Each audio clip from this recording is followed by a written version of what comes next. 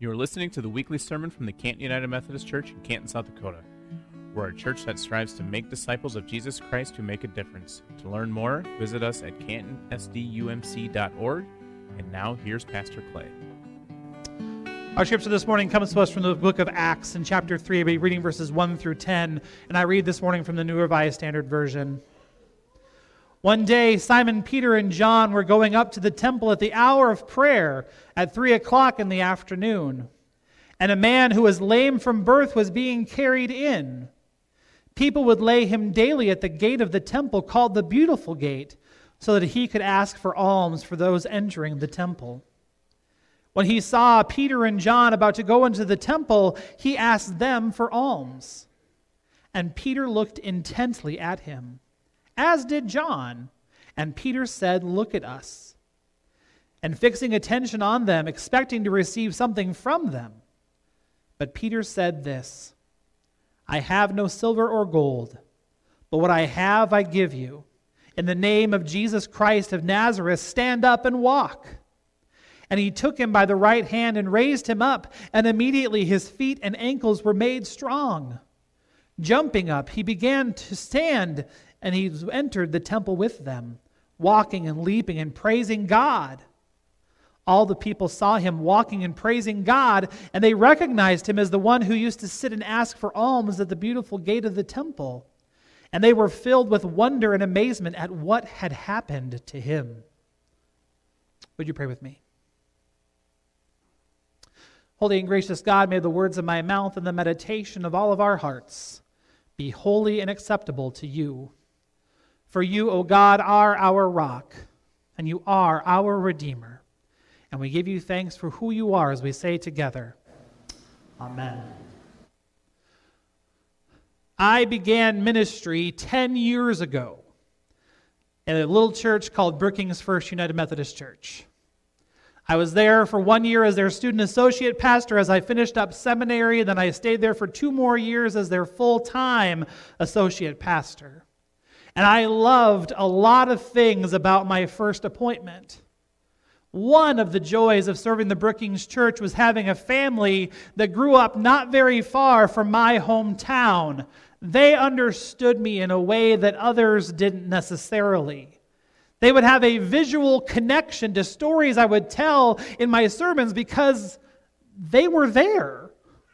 See, I was raised in Gregory, South Dakota on a farm north of town, and this family, Ruth Anderson, was from Bonesteel, which was 30 miles from my hometown. And so at the point that I announced that I was moving from Brookings and being appointed to serve the churches of Burke, Herrick, and Jameson, Ruth Anderson pulled me aside and she had one question for me. Can a kid from Gregory serve the Burke Church? That would be kind of like if the kid from Canton were to serve the Lennox Church. Like, these are rivals. We don't get along, or we do now, but in Ruth's day, they didn't get along. And to be honest with you, I wasn't very concerned about it because, like I said, the rivalry between Burke and Gregory had evolved through the years. But she was looking at me awfully intently, and I know that she wanted me to answer that question, and I didn't really know what to say, so I said, "I guess we'll see." I spent 5 years at Burke, Herrick, Jameson. And honestly, the stuff between Burke and Gregory didn't seem to be that big of a deal, except for when Burke played Gregory in sports. And I would tell everybody that on those days, I just got to do what I got to do. And I serve the Burke Church. So even though I'm a Gregory kid, I have to cheer for Burke. That's just what I have to do. What we learned together over those 5 years of ministry is this. It's amazing to see what God can do when we get out of our own way and let God work. Now, Simon Peter from the Bible was not from Burke or Gregory or even Canton. He was from a little fishing village on the Jordan River called Bethsaida. And eventually in adulthood, he made his home in Capernaum on the north shore of the Sea of Galilee. And it's from these humble beginnings that we meet Simon Peter. And it's from these humble beginnings that Simon Peter meets Jesus on the Sea of Galilee. And like we talked about a few weeks ago, it is here on the shores of the Sea of Galilee that Simon Peter is invited by Jesus to go and fish for people.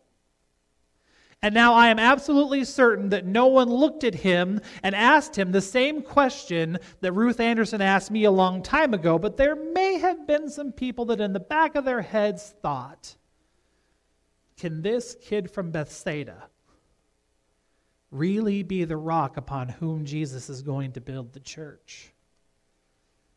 Today, as we bring our message series on the life and ministry of Simon Peter, we're looking at what he did beyond the world of the Gospels. Over the past 5 weeks, we've watched this relationship between Simon Peter and Jesus grow from their first meeting on the shores of the Sea of Galilee to their final moments together again on the shores of the Sea of Galilee. But that was not the end of Simon Peter's story. No, Simon Peter would go on to fish for people for 34 years after the death of Jesus. And 34 years he would be put to death for his faith in the persecution under Emperor Nero. If you read the book of Acts, the entire first section is about the life and ministry of Simon Peter before the story shifts to the Apostle Paul and his adventures in ministry. After the ascension, it is Simon Peter who leads the disciples in choosing an apostle to replace Judas. On the day of Pentecost, it is Simon Peter who stands up to defend the disciples and informs the crowd that the Holy Spirit that Jesus promised had eventually and actually shown up. The church that Jesus said he was going to build upon Peter gets its start, and it grows, and all the disciples, led by Simon Peter, work for its advancement, including what Luke includes in Acts chapter 2, verse 23, where it says that the disciples all performed signs and miracles that were a wonder. And one of those miraculous signs and miracles is the focus of our scripture for this morning. And not only that, they were an active part of the church of Acts as the story continues to unfold.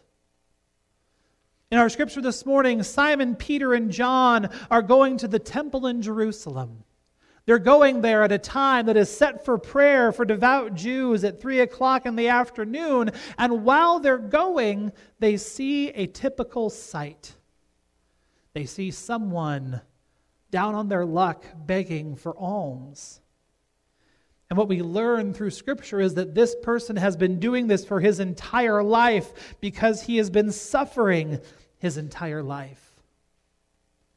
And he looks to Simon Peter and John and he expects something monetary in return. But then he ends up getting more than he bargained for. Because Simon Peter, as we have seen throughout his entire life, is the first one to stand up and talk. And he speaks in the authority of Jesus Christ, saying to this man, I have nothing to offer you. I have no silver, I have no gold, but what I have I give to you. In the name of Jesus Christ, stand and walk. And the guy does. His legs are strengthened. He stands and walks. He walks into the temple. I mean, can you imagine being a part of something that is so full of God's divine power? Can you imagine being there that day, seeing this all unfold?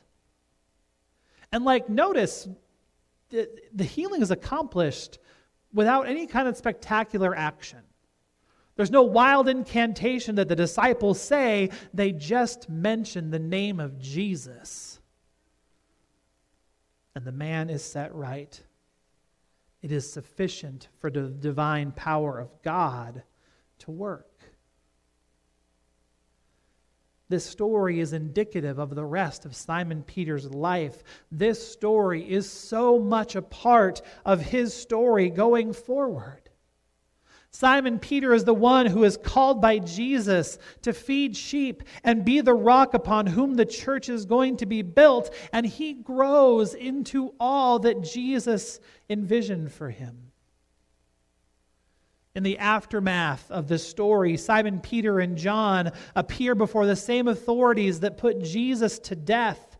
And rather than denying their faith or downplaying the importance of Jesus in their lives, Simon Peter's story comes full circle as he gives a full-throated defense of the gospel of Jesus Christ and tells them the reason why he is doing what he is doing. On the night that Jesus was betrayed by Judas, on the night that the disciples scatter, Simon Peter denied Jesus. But on this day, at this time, he stands in front of these same people and makes this honest defense and this honest attempt to make Jesus' name known. What I want us to notice is this. I want us to notice that this man from Bethsaida, an absolutely know-nothing town, a town where its location is honest to God debated, made a huge difference.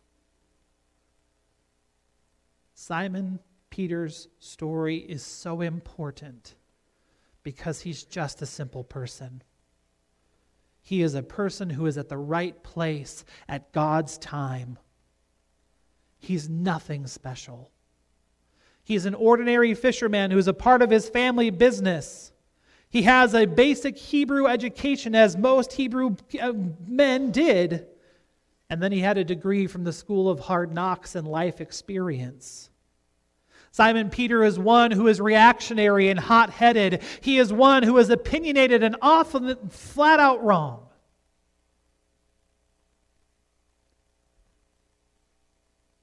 Yet he's the one upon whom the church is built. He's the one that Jesus called to go and fish for people and to go and feed his sheep. Through the influence of Jesus on his life and the power of the Holy Spirit, he became what Jesus spoke over him. Here's what I want us to know. Simon Peter's story is our story. Some of us are a part of our own family businesses. Our education levels are varied. Our life experiences are all very different. But through the influence of Jesus on our lives and the power of the Holy Spirit, we're here. We have been made into the children of God by the power of God. We've been transformed and made new and called and given skills for the benefit of the world and the glory of God. Just like Simon Peter. Confirmation kids, your story is Simon Peter's story too. This kid from Bethsaida did good, didn't he? From humble beginnings, Simon Peter expressed the same faith to God that you're about to express. And through it, he changed the world.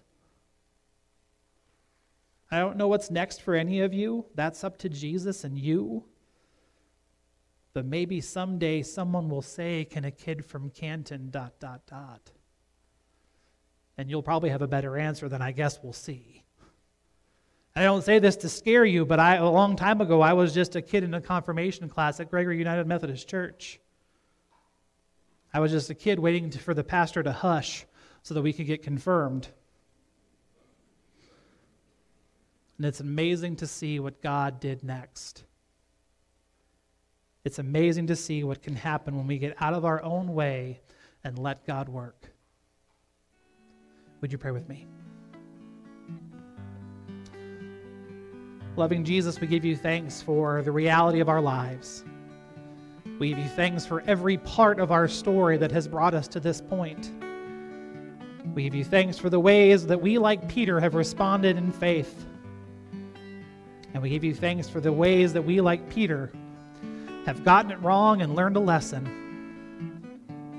Jesus, be with us as we go through the rest of our lives. Use us for your service. And may we make your name known in the same way that Simon Peter did. Through all of our lives.